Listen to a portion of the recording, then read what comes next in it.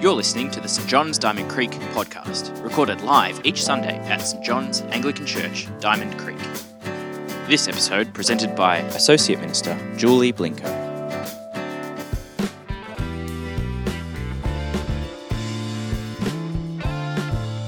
Today's reading is Malachi chapter 2, verses 1 to 16, which is almost the whole chapter. And now you priests, this warning is for you. If you do not listen, and if you do not resolve to honour my name, says the Lord Almighty, I will send a curse on you, and I will curse your blessings. Yes, I have already cursed them, because you have not resolved to honour me. Because of you, I will rebuke your descendants. I will smear on your faces the dung from your festival sacrifices, and you will be carried off with it.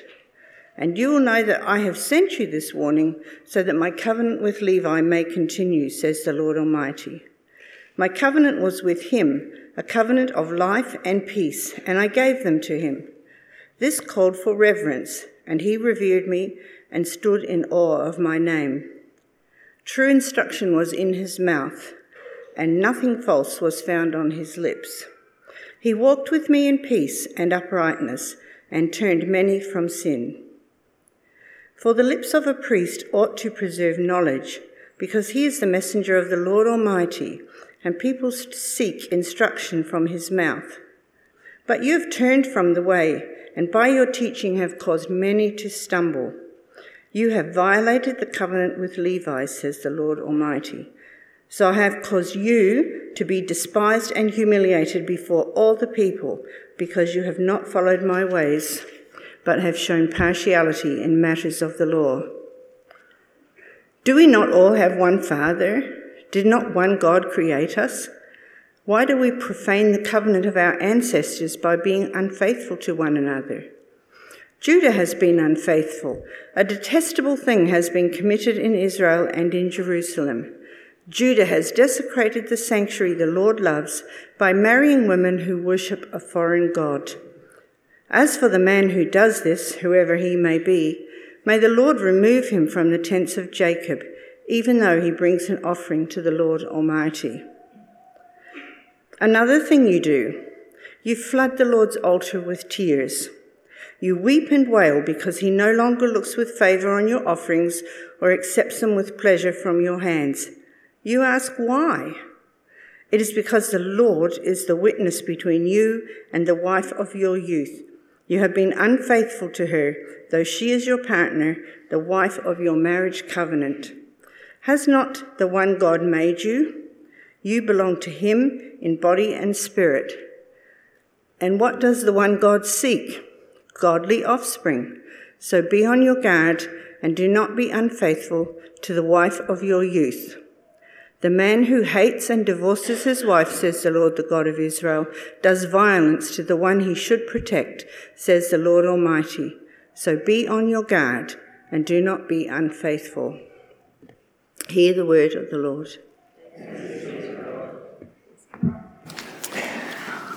Well, I'm imagining when you read that, you weren't thinking, oh, Merry Christmas. This is a lovely, light reading for Christmas. So I'm going to start by praying. Lord, Christmas is good news. Jesus is good news, and we're here to celebrate him. As we dive into these words by Malachi, we pray that you would awaken our hearts to you and what you're wanting to say to us. In Jesus' name, amen. A number of years ago, I was living in Brisbane, and my housemate was in the Matildas team, so the Australian national soccer team. And for a few years, every morning she would wake up. I presume she was awake, because when I woke up, she was never there. She was at the Australian Institute of Sport. She was training for 1 to 2 hours each morning, 1 to 2 hours most afternoons. She'd come home after her other full-time job, cook exactly the right portion of meat, rice, and vegetables. She'd have an ice bath. She'd go to bed. She'd do it all again. She and I had nothing in common. Just in case you're thinking that fitness rubs off on people, I can vouch it doesn't always rub off on people at all. I used to sit while I was watching TV thinking about her, going, how does she do it? It's just a hectic lifestyle. It's an unrelenting, fit, national level elite sport lifestyle. Maybe I'll check out Couch to 5Ks one day. Yeah, it doesn't rub off on me. It became that's just too hard for me to live by. That's such an intense level of fitness. But I did think about her, and she was a very lovely, godly woman.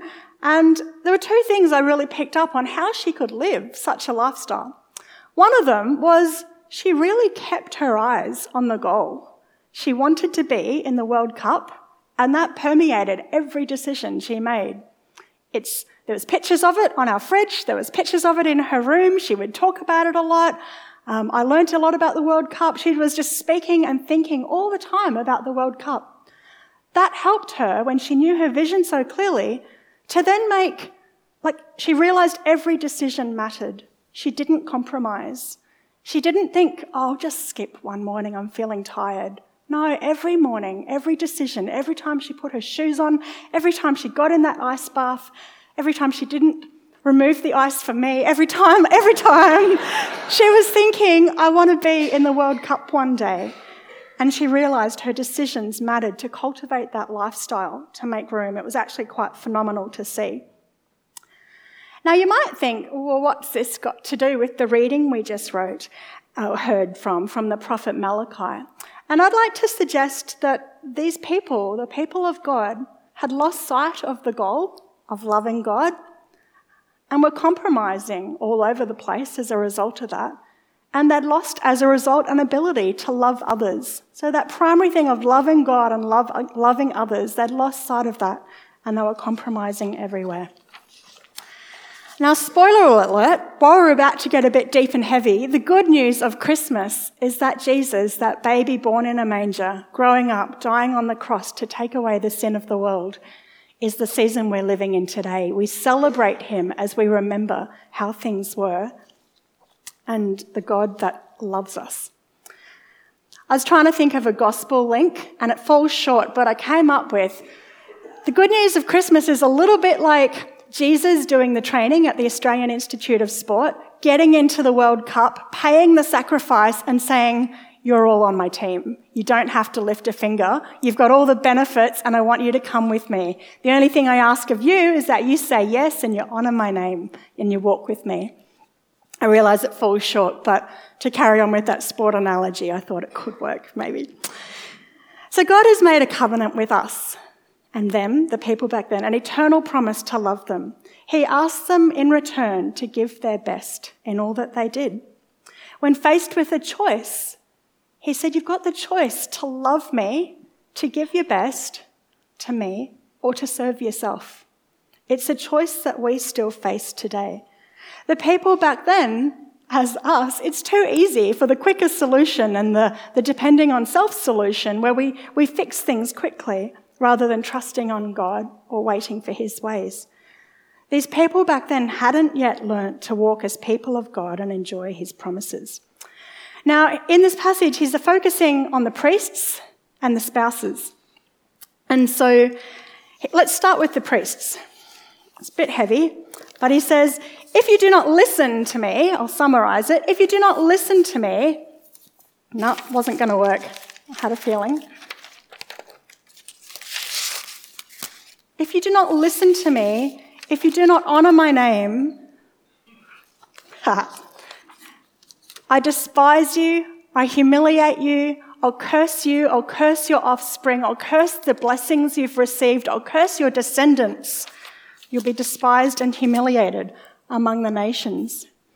It's quite an intense thing to say.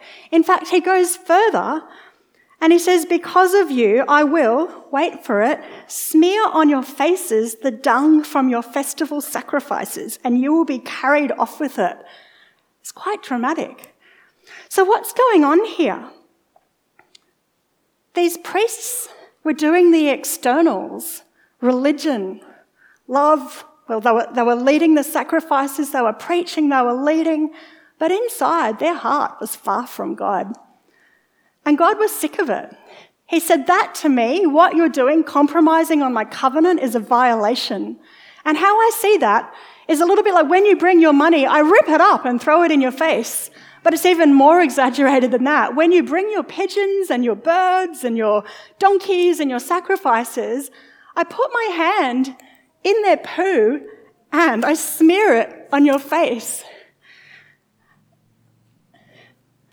That's what it says. That's what our Bible says. That's how God feels about this double standard that the priests are leading.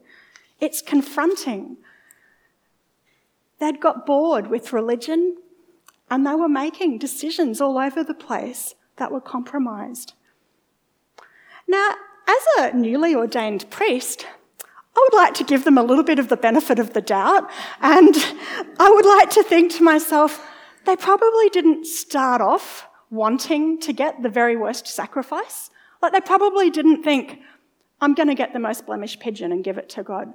What I imagine, or how I'd like to think of it, is they thought, well, I know we're meant to have a perfect sacrifice, something that costs us something, but let's face it, the really good sacrifices are going to cost us a lot more. They've gone up in price. They're up the hill. Everyone else is fine with this blemished pigeon. Like, everyone else is using it. It'll be fine for us. God loves us. God's for us. Remember the stories. It's fine. She'll be right, mate. The Aussie version. Problem is, God didn't see it like this. They were not giving God their best, and he was calling them to account. God warns these priests so severely because he knows that the impact for a violation of covenant to the promises he'd made to them was going to impact the people that followed, was going to impact the nations that were watching on to know what God was like. He called them to speak truth and to honour and respect his name, to enjoy his promises and the life he'd given them, and to teach the people well. They were given two choices. Love God, give him your best, or serve yourself. And they were serving themselves. The good news about Christmas is that baby born in a manger grew up to become a man that died on the cross for us. And so what it looks like is the weight of our sin, the judgment and the shame, the bondage, the humiliation was put at the foot of Jesus and taken on the cross. So what that means is those that say, yes, Jesus, yes to you, forgive me, I want to live your ways and not my ways, they're forgiven, they're wiped clean, they're given a new slate. And what does he ask of them going forward? He said, would you love me and walk with me? Let's think of it as, would you give me your best? He's already done the work, but he asks us to respond in love, in relationship to what he's done. Living that out, I would suggest it can still look like two things. One is keeping our eyes on the goal. Conveniently, this statue is facing the cross, so I'm going to say the goal is looking at Jesus, yeah. The goal is keeping our eyes on him. Now, I found as we live that out, it's pretty hard to be focused, and God doesn't want us to live like looking at every bit of sin in our life and bashing ourselves up about it. Instead, he says, keep your eyes on me. Create a space in your everyday life that's time with Jesus. For some, that might be reading the Word. For others, it might be worshipping him. For others, it might be going for a walk around the lake and going, God, let's say creek, in this suburb around the creek, and saying, God, what's on your heart today? Jesus, this is what's been going on in my life. I give it to you. What are you thinking about today? Let me read your word. Let me engage with you today.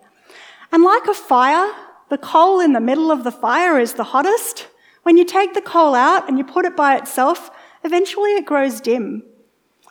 And what I've seen in my own life is when you're close with Jesus, you lose your appetite for the other things. And we're still faced with those decisions every day, to love God or to serve self.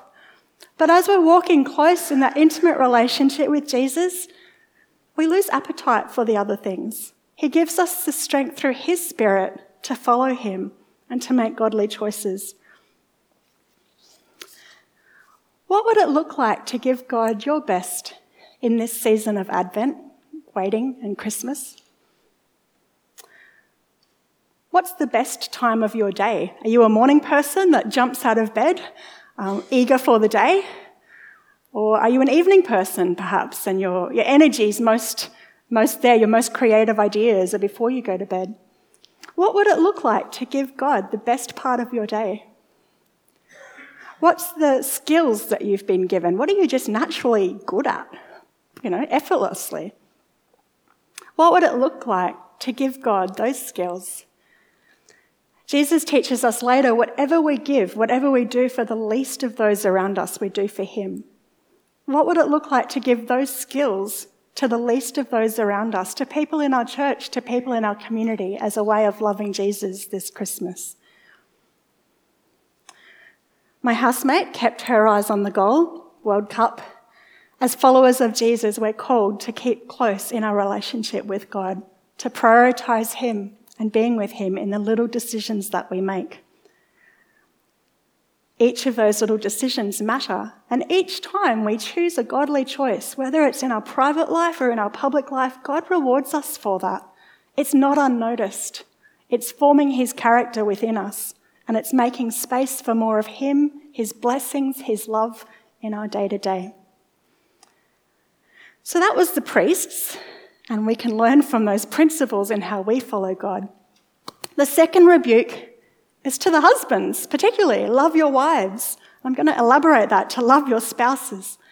It was one example back then of people loving each other not very well. You see, when the priests were giving a bad example and living a life of compromise, the people that were following the priests started living a life of compromise as well. Oh, that's normal. Everyone in church, everyone in temple does that. Everyone at the festivals do that. But the consequence was it became hard to love others well because they weren't positioned to receive the love of God in their own life. He charges the spouses and he says, you're unfaithful to each other, you're unfaithful to your wives and husbands, you're divorcing them, you're marrying others who are worshipping other gods.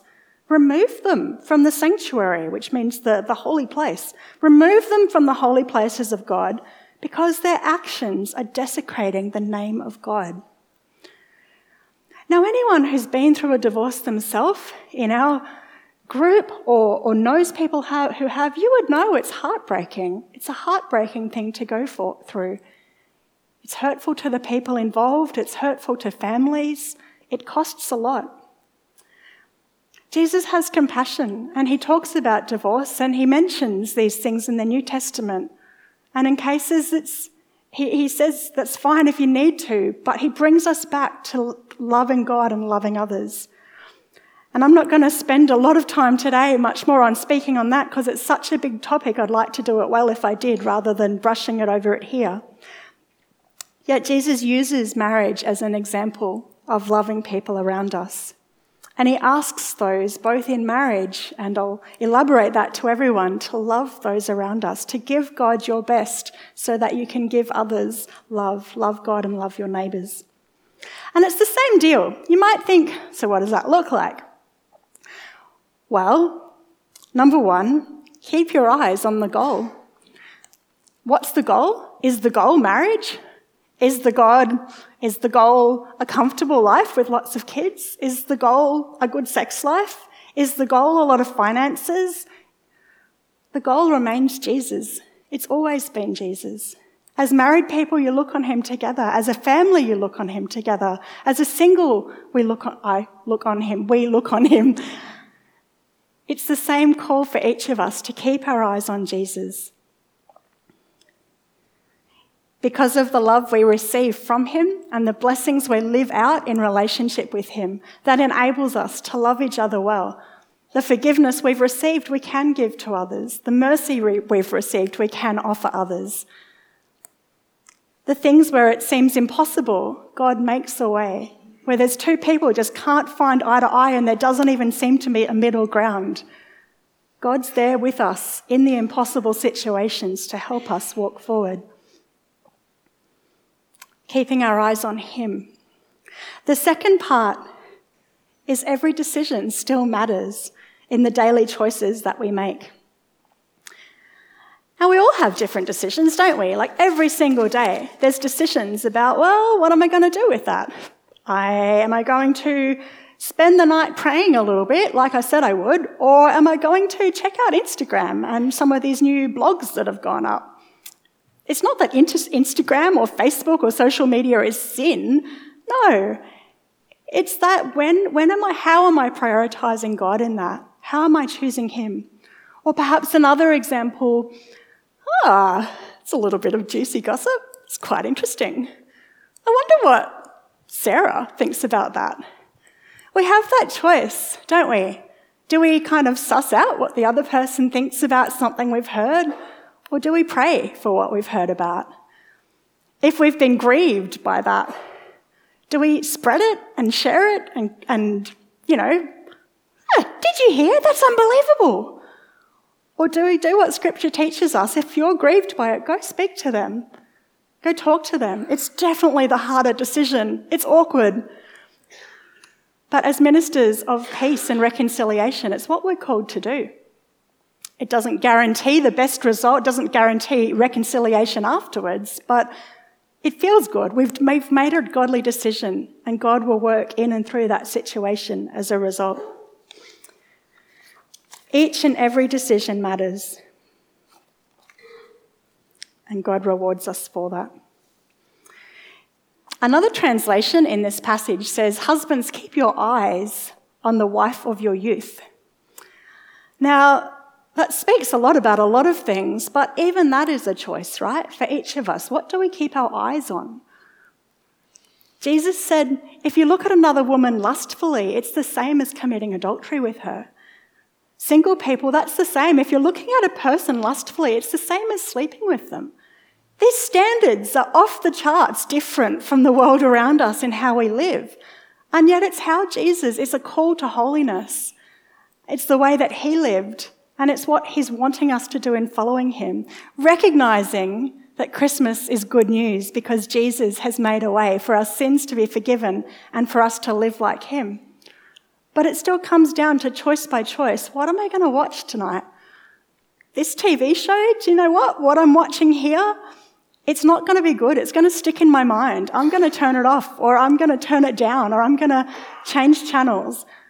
And even though it's a little decision that no one else might ever know about, God knows, God sees. And he rewards us for those decisions, and it makes space for more of Jesus in our life. So like my ex-housemate, the elite athlete, keeping her eyes on her goal, the World Cup, and making 1,000 little decisions that went towards that, we too have the same thing, but honestly, it's so much easier in my opinion, because our main call is to love God, to draw near to him. And he enables us to make those decisions, to follow him. He rewards us, and there's a joy in that.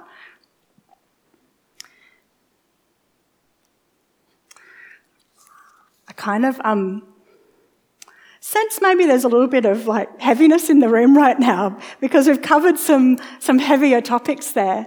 And I wanted to do justice to the word of God in that. But I also want to finish by thinking back on Jesus. Like, if you felt, heavy, don't just dismiss that. I encourage you, sit with the uncomfortableness just a little bit. And in the next song, pray a prayer that gives that to Jesus, that says, thank you, Lord, that I no longer need to sit with that. The good news of Christmas is that you've removed shame and guilt and condemnation. You've removed these things that block us. We give them to you, and we receive in exchange your love, your peace, your joy, your new beginning, your second chance every single time. I'm going to pray, and we'll finish there.